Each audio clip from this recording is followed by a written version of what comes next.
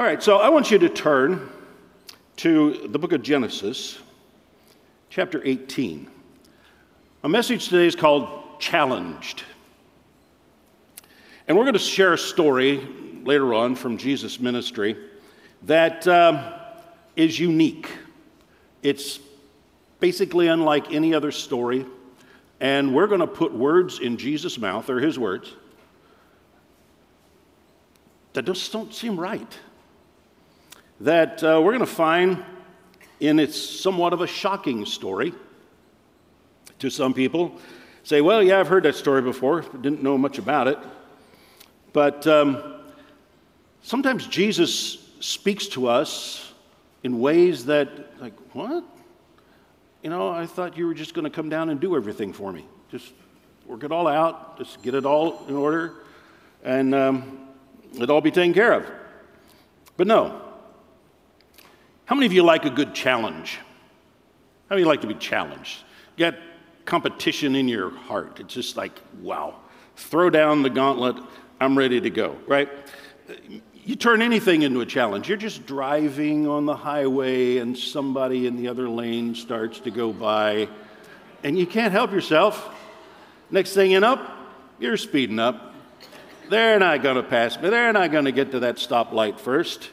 I know we're all going to stop, but you're not going to get there first. So there's some people, you know, that's it. Or maybe you're like me. I'm not really competitive, but if you ask me, I'll take up a challenge. I enjoy games and challenges. Because of my phlegmatic personality, I have to tell you when I'm excited, but you know, I'm not usually the one who will seek or initiate the competition or the challenge, but I'll take it. And then there's some of you that if you're challenged, you just back away. How many? It's like, I don't like challenges. I'm just going to back away from this. Yeah, there's people like that. But I'll tell you something. God likes challenge. In fact, the more you look in Scripture, the more you find. I began listing some things, and I thought, I got to stop, or I'll never get through this message. Passages that talk about God challenging us. So, turn to Genesis chapter 18. We see this challenge, in a sense, comes from God. And God just lays it down. He made a promise to Abraham and Sarah that they would be the father of a race of people, but they don't even have one child. And it's about 24 years down the road, and God said they would, but they don't. And it's like we can't have a whole kingdom of people, a whole nation of people come from us if we don't have one child to start. Something's got to happen. So they kind of come up with other ways, and many of you know some of the story of Abram and Sarah, and they tried the Hagar thing. They tried pat it off on his son, or his servant Eliezer. None of it was working. Finally, they just kind of laughed and said, well, I don't know, this is never going to happen. But God heard, and God came down, and Genesis chapter 18 and verse 14 says, as God came to speak to them, he said, is anything too hard for me? Now there is a lay it on the line challenge. Go ahead. Name me something.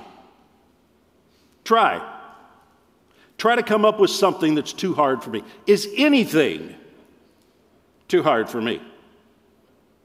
And of course we all say, well, no, of course not, God.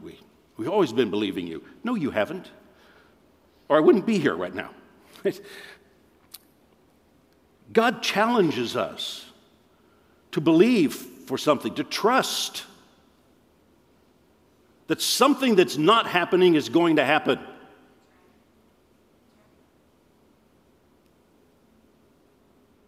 Or Abraham and Sarah could have just walked away. Go to the book of Isaiah, chapter 7. God's word to Abraham and Sarah was, is anything too hard? God's word through Isaiah to a man named Ahaz. Isaiah chapter 7, verse 10. Again, the Lord spoke to Ahaz, meaning he'd spoken to him already. And listen to this. Ask a sign of the Lord your God. What? what? No, we're not supposed to ask God for signs. God said, ask for a sign. Let it be deep as hell, Sheol, or as high as heaven. Ask me for something. What he wants to do is he wants to prove himself. They say, oh, God doesn't need to prove. God wants to prove himself to us. That's what the cross is all about. God proving his love to the world. God proving his grace. God proving his mercy and his compassion. I want to do something. Ask me. There's your challenge. And what did Ahaz say? Look at the next verse. I will not ask, and I will not put the Lord to the test. And then Ahaz found himself cursed. He lost everything that God wanted to do for him because he would not take the challenge. God wants to do things, but he needs you to take up the challenge. Amen. Amen. He said, ask me. And Ahaz said, no, I'm not going to. How many of you are familiar with the Israel during the time of the wilderness? They wandered in the wilderness for like 40 years, right? You all familiar with that? And so most of the people know that, they wandered around. Do you know why? Because they wouldn't take God's challenge. I want you to go into the promised land. I'll go with you, and I'll anoint you. I'll be with you. I'll take care of everything. I will cause you to overcome your enemies. And they said, no, we don't want that challenge. We're going to stay here. And so they wandered in the wilderness for 40 years because they refused to take God's challenge.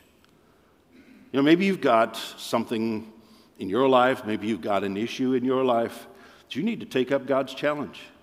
To trust him, to believe in him, to find the principle in his word he wants you to believe in or trust in. Listen to this story, John chapter 4. Even Jesus came and shows this principle. John chapter 4, verse 46. So he, that is Jesus, came again to Cana in Galilee, where he had made water wine. Well, there's a miracle. And if he can do that, what? Wow. It's pretty impressive. The Bible says it was the beginning of miracles, the very first one that he did, to prove himself.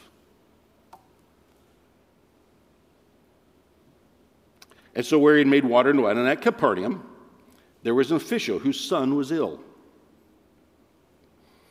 And when this man heard that Jesus had come from Judea to Galilee, he went to him and asked him to come down and heal his son, for he was at the point of death. Now, first of all, this man is a member of Herod's court. Herod and that whole group weren't real firm believers. But he came to Jesus. Just like Christina talked last week with Jairus, a Pharisee, coming to Jesus. There's many others that came to Jesus. They didn't really fit the group that was supposed to be.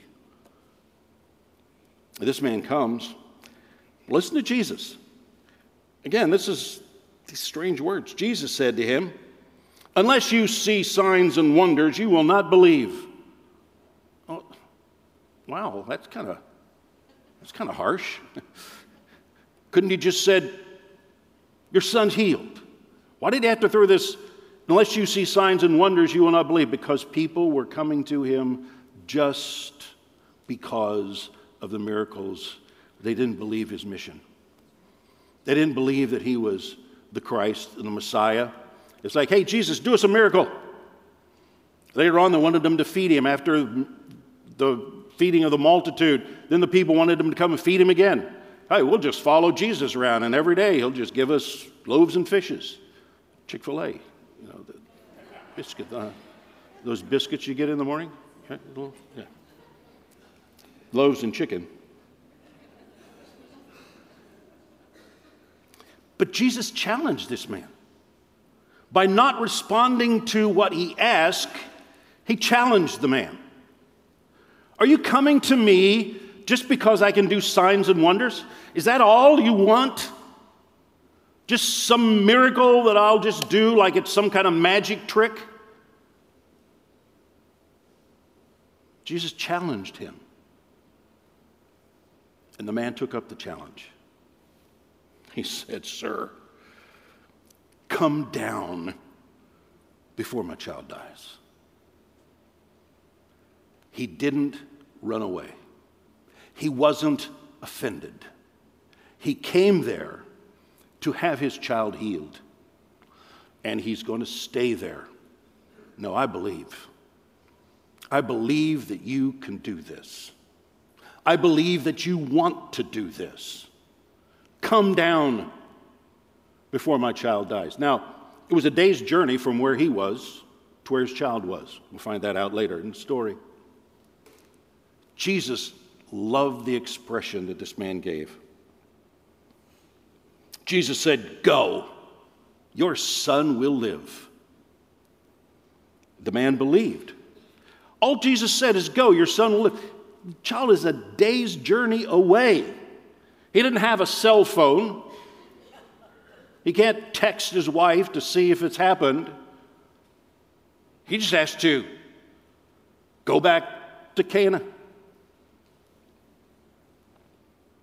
or back to Capernaum.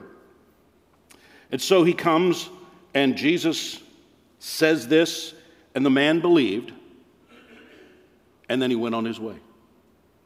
Now, if you read the rest of the story, he's on his way home the next day, around noontime.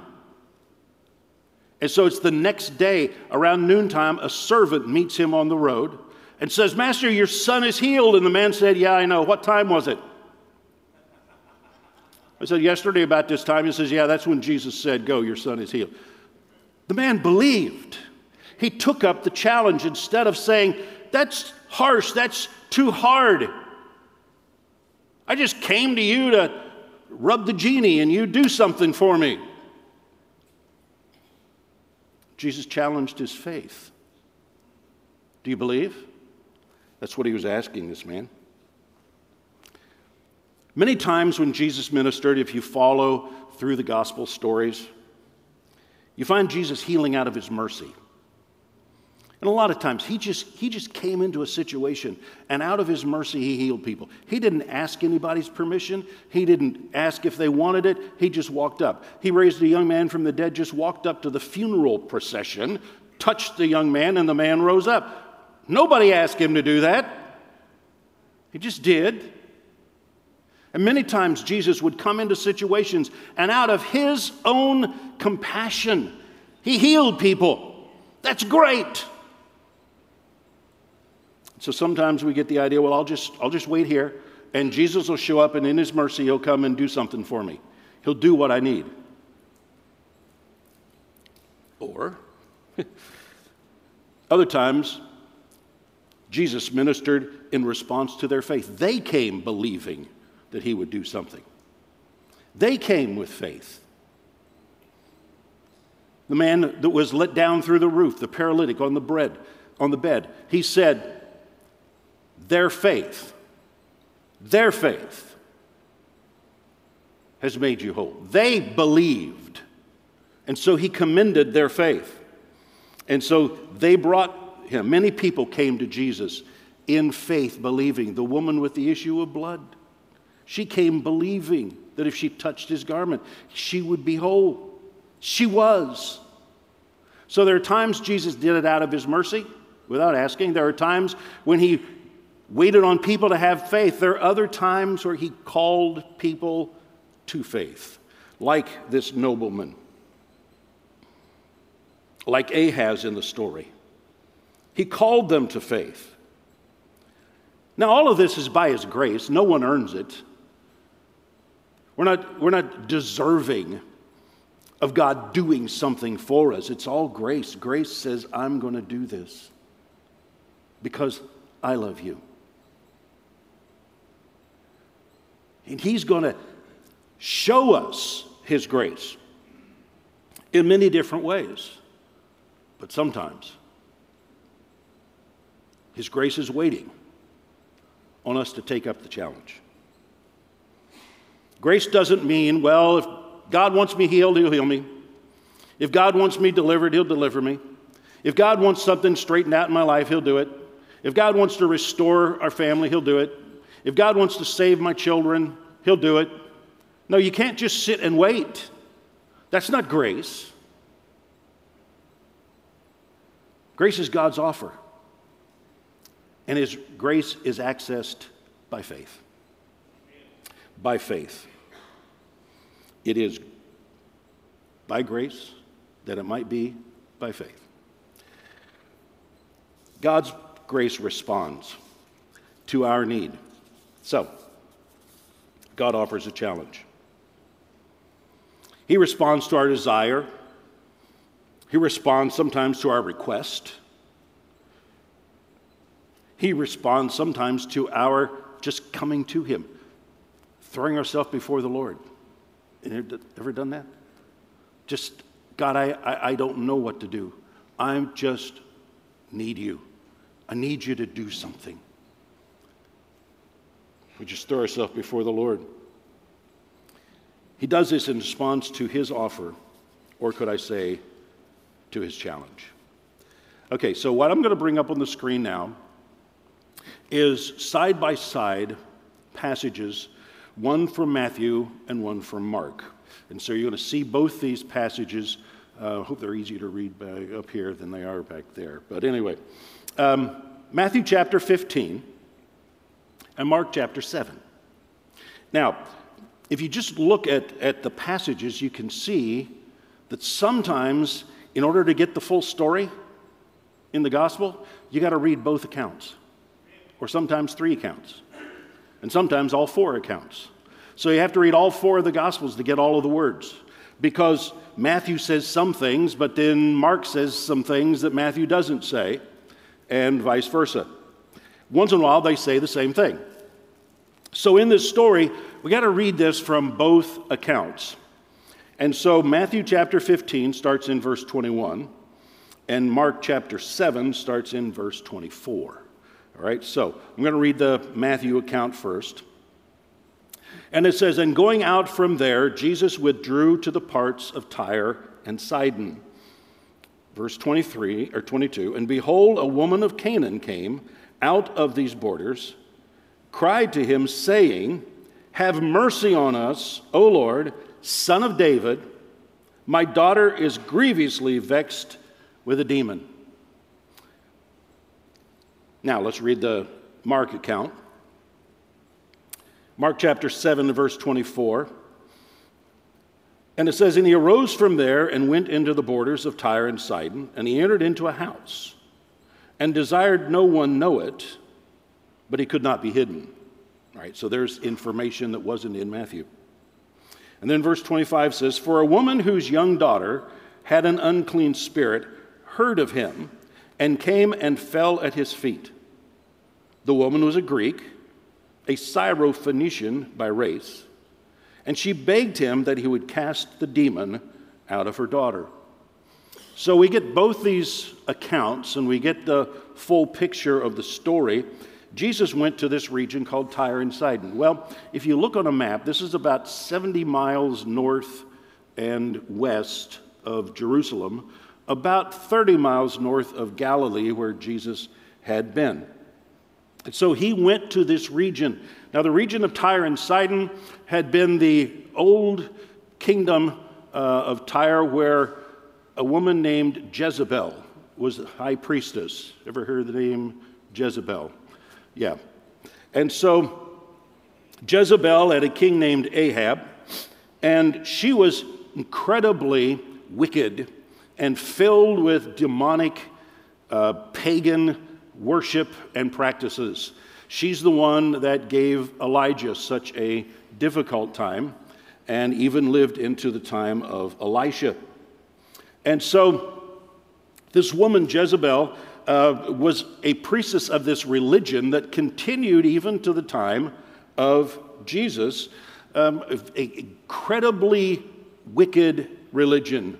And I'm going to drop it there. because their practices were so evil and vile that I don't want to really describe them to you, but incredibly evil. So it's no real question that her daughter would be somehow troubled by demons. Demonic things filled these temples and filled that region. She's not Jewish, she's Canaanite. She doesn't belong to that, and by calling her Canaanite, which no longer was a nation, but it refers to the fact that she continued in the practice of that religion. And so she was Canaanite in her religion, and yet, there's Jesus.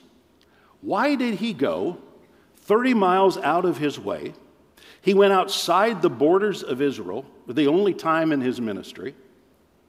Why would he go all the way to this place? What led him to lead his disciples? Now, I don't know about you, but I've kind of picked up by reading a lot of the Gospels that the disciples probably didn't care much for this. They didn't even like going through Samaria, let alone going to this pagan city in the north. And I could see them on the entire way, like, I don't want to be here. Why do we have to be here? Can we just go home? I think it's time to go home. Jesus, there's nothing happening here. We need to go back. Jesus, we took a vote, and we say we shouldn't be here. And so we don't think you belong here. This isn't a place for us. Do you know what these people do? I can hear them mumbling. That's just me. I like to put stories into what I read. And so here he is in this place, and listen to the next part, verse 23 in Matthew. It simply says, and Jesus did not answer a word. He didn't answer a word. And the disciples begged him, saying, send her away, for she's crying after us. We don't want to be here, so send her away or send us away, one or the other. We don't want to be here. But she was crying out, Son of David, have mercy on me. Now this title, Son of David, was a messianic title that belonged to the Jewish people. And for them to call him the Son of David was to say, we believe that you're the Messiah. We believe that you're the one that God was sent. You're the one that God was going to use to redeem us. And so this is a phrase that belonged, in a sense, to the Jews. It didn't belong to her. She's not Jewish. He's not her Messiah in that sense. She's not descended from David. It's like she was picking up a formula or a slogan. She was using a name like it was some kind of a magical art. It's like a formula that we could pronounce. Son of David, have mercy on us. My daughter. And Jesus picked that up, and we can see that from his response. He didn't answer. He wouldn't answer. She's begging, and he's not answering until verse 24. Is that on the screen? Verse 24? Yeah. Matthew 15:24 says, he answered finally and said, I am not sent. Can I put it there to you? I'm not sent to Tyre and Sidon. I'm not sent except to the lost sheep of the house of Israel. The Messiah was going to come to Israel. Now, ultimately, is he the Messiah for the world? Oh, yeah. Yes, he is the Messiah for the world. But at this time, numerous times in Jesus' ministry, he talked about the fact that I came to Israel. I came to the Jews. My words are for the Jews. And so Jesus came, in a sense, to Israel. He said, and that's the only ones I'm not sent to you. Now, he answered who? He didn't answer the woman, he answered his disciples. They said, send her away. He said, I'm only called to the lost sheep of the house of Israel. But he answered in such a way that the woman heard him. So Jesus is sounding like, why would Jesus say that? Why wouldn't he just say, certainly, bring your child, let me deliver her? He didn't say that. Instead, he throws down a challenge. This is part one of the challenge. First, he didn't listen to her, but the first part of his challenge is, I didn't come here for you. I am not sent to you. How many of you would get up and walk away? That's pretty offensive, isn't it? For Jesus said, I'm not sent to you. It's like, wow, that's not building my faith, Eddie. You know, I thought you were full of love and compassion and never rejected anyone. And I thought, this just doesn't right. Oh, he's not finished.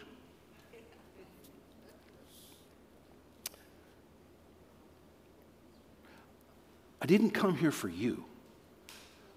Now, here's Jeff. I'm going to put some words in her mind. And here's the words that I want to put in her mind. Then why are you here? If you weren't sent to me, then why are you here? Why did you come to Tyre? Why did you go 30 miles out of your way, 60 miles by the time you get back home, if you're not here for me? Why was Jesus there? Can I ask you that question? Why was he there? Anybody got an answer? For her. He was there for her. It's just that he threw out the challenge. I didn't come here for you to come to me in that way. I'm not your magical formula. I'm not some slogan. I'm not some genie that you can rub to get something from me. Jesus was calling her to faith. Do you ever feel like you've been called to faith? That it's like, why isn't this happening? I thought, if God wanted me healed, I'd be healed. If God wanted it done, it'd be done. Where is it? God's waiting for faith to arrive. He wants to see it building in you. That's one of the reasons why I love our worship before the service. Because worship causes our faith to rise. We sing about this glorious God. We sing about a God full of love. We sing about a God full of wonder. A God who loves us beyond anything we can imagine, so that our faith is building. Our faith is building. And if you think praise and worship is just a time to waste time or casually come when you're ready to come or just listen, you're wrong. The purpose of worship is to build your faith, to find your faith rising even as you're listening. During worship time, many times I think of things, it's like, wow, God, you're so good.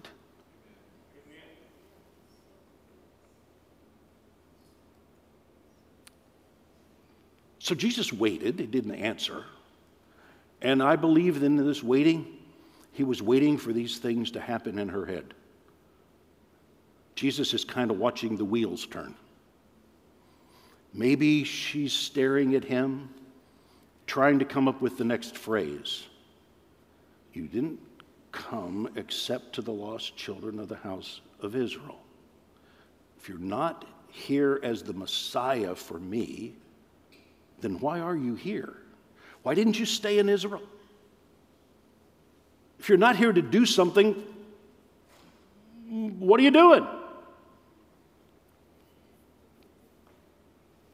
How many know when we come together, the Bible says where two or three are gathered, what? Answer for me. Where two or three are gathered, what? There am I in the midst. When we come together, he's here. Why is he here? To do something. He wants to do something. Say, well, I don't know. I don't have much for him to do in my life. Well, good. Then let him do it in somebody else's. Again, we'll go back to the story of Israel in the wilderness.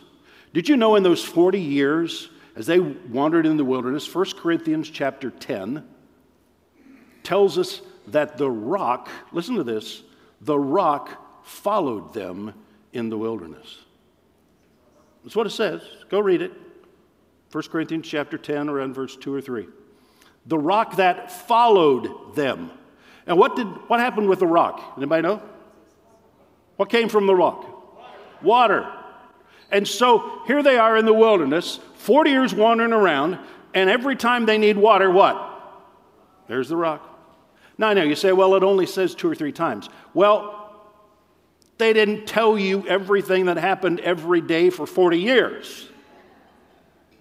But Paul says in 1 Corinthians chapter 10, the rock followed them, and that rock was Christ. That's what it says. That rock was Christ. So here's God challenging them. There's the rock. You need water? Speak to it. Speak to the rock. You'll have water. That water was there. What would they do? They get to a place, there was no water. It's like, oh God, you don't care about us. You've forgotten about us. You're nowhere. No. Weeping and crying and wanting to put Moses to death. And all they had to do was drink from the rock that God had provided. That was the challenge. There's the rock. What are you going to do about it? Well, here's Jesus. Can I just say it that way? Here's Jesus. What are we going to do about it? What do we want? He's present. He's present by His Spirit, the gifts and the manifestations of the Spirit to minister to us, to help us, to take care of our needs. I know what needs you have. Those who are here, those who are online, those may be watching later. There's a miracle. I'm speaking to people who aren't even watching yet, but they're going to. And you know what? They're going to find themselves challenged, because that's the message today, challenged. So are you ready to really see something strange from Jesus? Go to the next passage, verse 25. Then she came and worshiped Him. Verse 25, she came and worshiped Him, saying, Lord, help me. And He answered and said, it is not good to take the children's bread and throw it to the dogs. All right, okay, I thought I didn't come for the children of the house of Israel. I thought that was bad enough. But what? To throw the children's bread to the... Are you talking to me? Are you talking about me? Did you just call me a dog? It's a strange story, right? Now, many of you have read that. Some of you think, what in the world? This doesn't sound like anything you ever heard from Jesus. Look at the Mark account, verse 27. Mark chapter 7, and look at verse 27. Jesus said to her, let the children first be fed, for it's not right to take the children's loaves and throw it to the dogs. All right, so if one account wasn't enough, you got 2 accounts. And they agree. Now you can say, well, I'm going to read this in the Message Bible. Okay, number 1, don't. It's really poor and not very well presented. You think this is harsh? Say, well, I'll try another translation. You can, but the story's going to end up the same. Still the same thing. The dogs? All right, first of all, let me straighten out a little something. The word dog, if you look it up in the Greek language, is actually the word puppy. Puppies. And both times it appears in both Gospels, it's the word puppy. It's the Greek word for dog, with a diminutive, which means little ones, little dogs, the puppies. Now, in Jesus' time, dogs were not really household pets. They were scavengers. They lived in the dump. They ate the garbage because they didn't have garbage collection on such and such day of the week. So there was garbage in the streets, and the dogs were there. And so you didn't allow the dogs in your house because they were probably kind of mangy and whatever. So, but the puppies, they'd come in. Why? Because the children would bring them in. What's in that basket? Nothing. What do you got in that box? Nothing. What's under that blanket? Nothing. Why is it moving? I don't know. Just wind. Puppies came in, and the puppies would gather at a certain place. Listen to her response. Jesus said, "It's not right to take the children's bread and give it to the puppies." And immediately, these wheels have been turning. You're not here, but why are you here? Why did you come? If you didn't come to do something, what's going on? She's putting this together, and finally she makes her statement. Look at verse 27. And the woman said, "True." All right, I'll take that. "But even the puppies," not dogs, "even the puppies eat the crumbs which fall from their master's table." Go over to the Mark account, chapter 7, verse 28. And she answered and said to him, "Yes, Lord, yet the puppies under the table eat of the children's crumbs." Okay, everybody ready for cuteness released? Put my picture up. There we go. Yeah. Now, I know you're not supposed to give your dogs table food. But the dogs know where to get it. If there's a child at that table, the dogs are right there. You might not, but your kids will, especially the food they don't like. Now, when I was growing up, we had these things called lima beans. I've tried to describe those to some of the young people on staff. They have never seen a lima bean. And once I showed them, they decided, I don't ever want to see one. Now, I know I'm offending a certain group of people that's right here in the auditorium or watching online because lima beans may be like your favorite food. First of all, lima beans can be no one's favorite food. You might eat them, but they cannot be your favorite food. I'm just saying, right? They were the most disgusting thing that my father would sit before us at the table. And we had a little dachshund. Well, she wasn't little, she was quite well fed. And so she would sit down there, and there were times I would sneak food to her. So did my mom. My dad didn't like it. We tried not to let him catch us. But when it came to lima beans, Gretchen walked away. Nope, I am not helping you here. That's all on you. That's not dog food at all. I'll eat. Okay, I won't even get into what dogs eat, but I won't eat those. So, what's this woman saying? Why are the puppies under the table? Because the children don't want everything. They reject things. I'm sorry, that fell on the floor. Oh, I didn't mean to knock that off. And it ends up on the floor, and the puppies eat the crumbs, the food that the children don't want. Now let me bring this home. What is this woman saying? There may be people who don't want what you're offering, but I'm sitting under the table, and I'm ready. You can feed me, and I'll take what you have to offer. There's others who don't want it. That's their choice.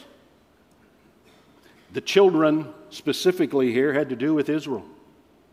And so many of the people of Israel didn't want what Jesus was offering. Leaders of Israel, they didn't want it.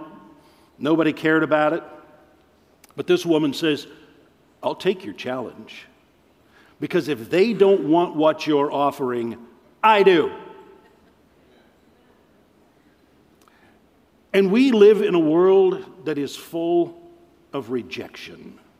If it comes from some demonic way, if it comes from some natural way, if it comes from some invention of man, we'll take it.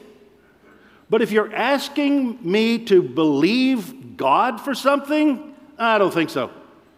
No, I don't believe in that kind of stuff. I don't believe in supernatural healing.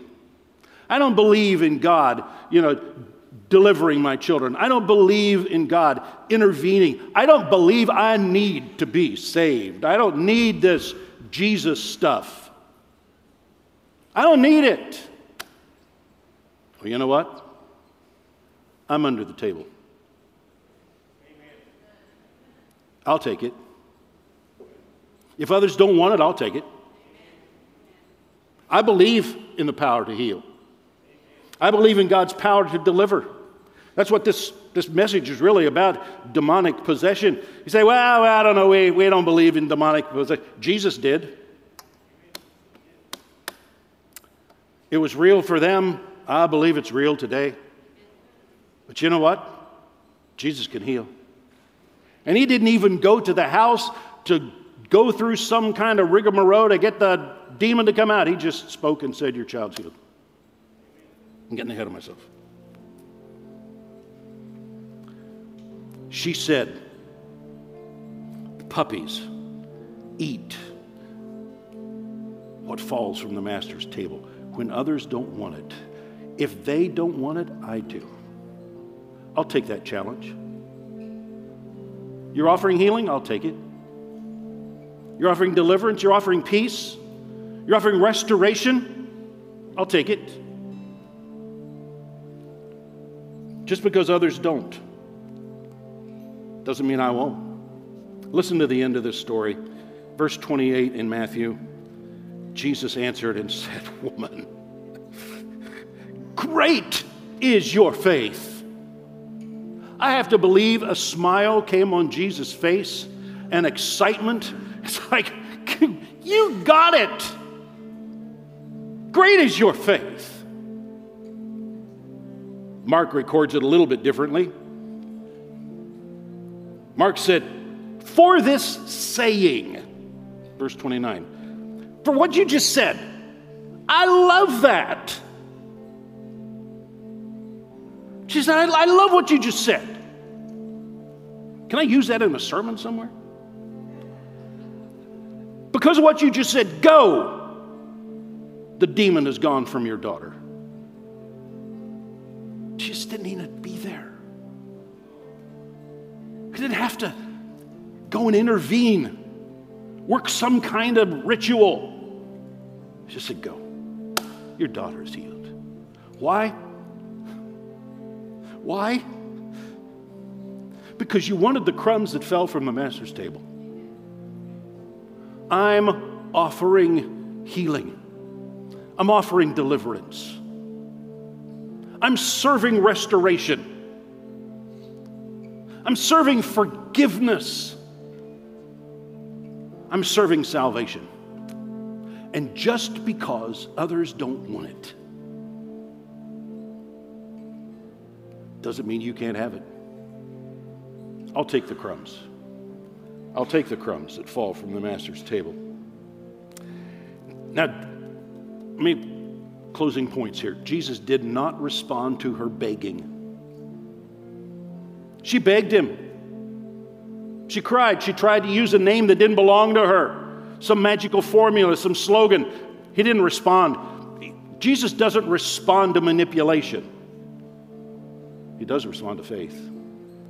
And here's the part of this story I love. Jesus stayed there till she came to faith. And she stayed there till she came to faith. That's beautiful. He waited, and she worked at changing, reasoning.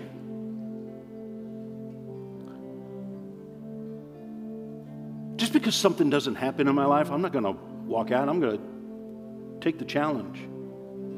Jesus, you said you'd do it. I'm here. I'm here for the long haul. I'm going to wait.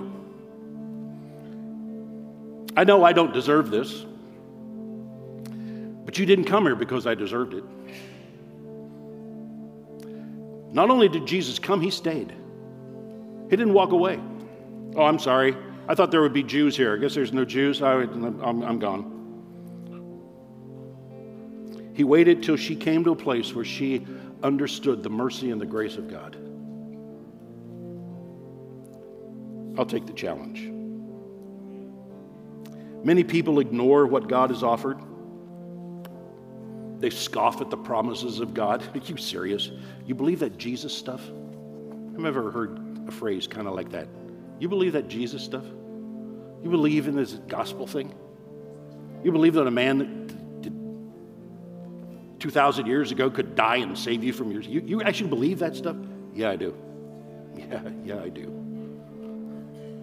Call me a puppy under the table though you want to. I'll just wait because I believe it.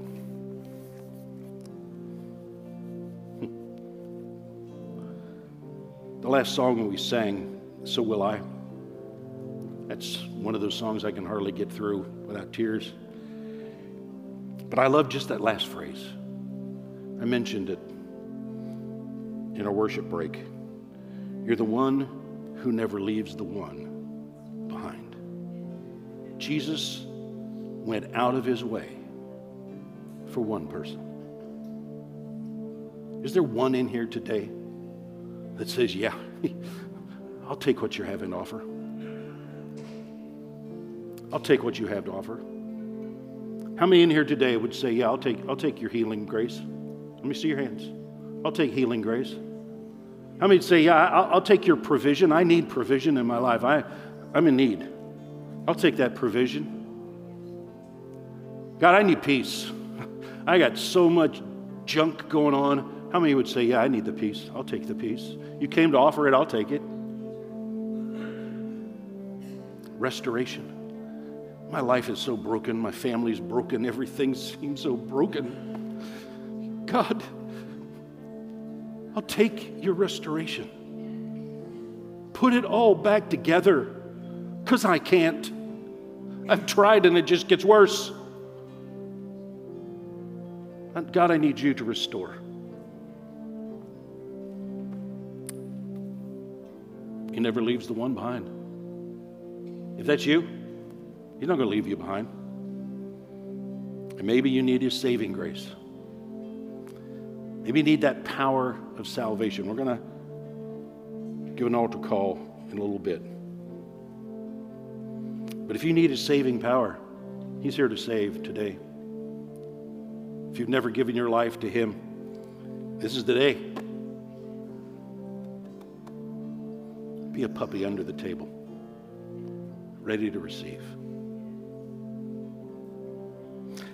And all of this wouldn't be possible if it was not for the cross. When Jesus ministered to this woman, it's because he was going to the cross. He was doing all of this out of the fact that he knew what he was going to do. He knew what would be the result. For the joy that was laid before him, he endured the cross.